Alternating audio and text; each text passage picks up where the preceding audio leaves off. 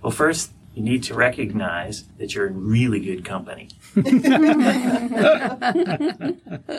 So, typically it's around 20% of applications that get funded. And you're talking about 20%. The other 80% are from people who are outstanding. So it's not a situation where a rejection in this case doesn't mean that your career is off to the wrong track. All it means is you didn't hit the goal this time.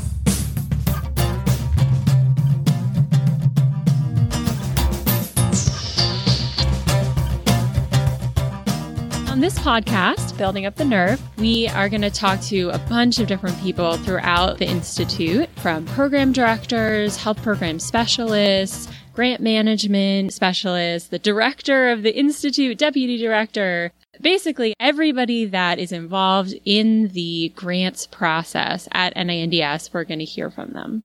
And we want to help bring NINDS closer to researchers and especially trainees and let you know that we're here to help you and we want you to succeed. And we don't want there to be any surprises or secrets about this whole process. This should be something that maybe not fun, but is certainly a little less daunting when you're putting in your application. And that's why we've titled it Building Up the Nerve. We want to empower you to submit the great work that you're doing in your lab and to be funded. I'm Marguerite Matthews, a health program specialist at NINDS. And I'm Lauren Ulrich, a scientific program manager at NINDS, and we're the hosts of Building Up the Nerve, a podcast for neuroscience trainees that takes you through the life cycle of a grant from idea to award at NINDS with the people who make it happen. We know that applying for NIH funding can be daunting, but we're here to help. It's our job.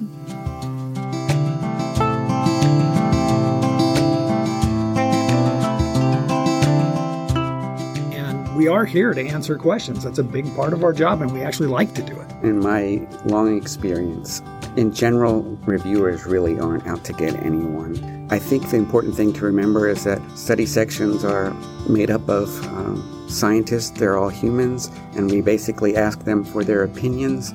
I think overall the process works very well, and it's probably the best we have, but that doesn't mean they're always perfect.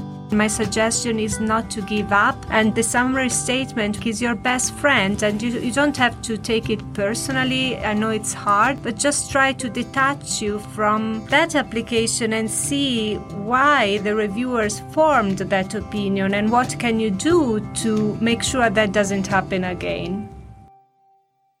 Be sure to subscribe to the podcast on Apple Podcasts or your favorite podcast app so you won't miss an episode.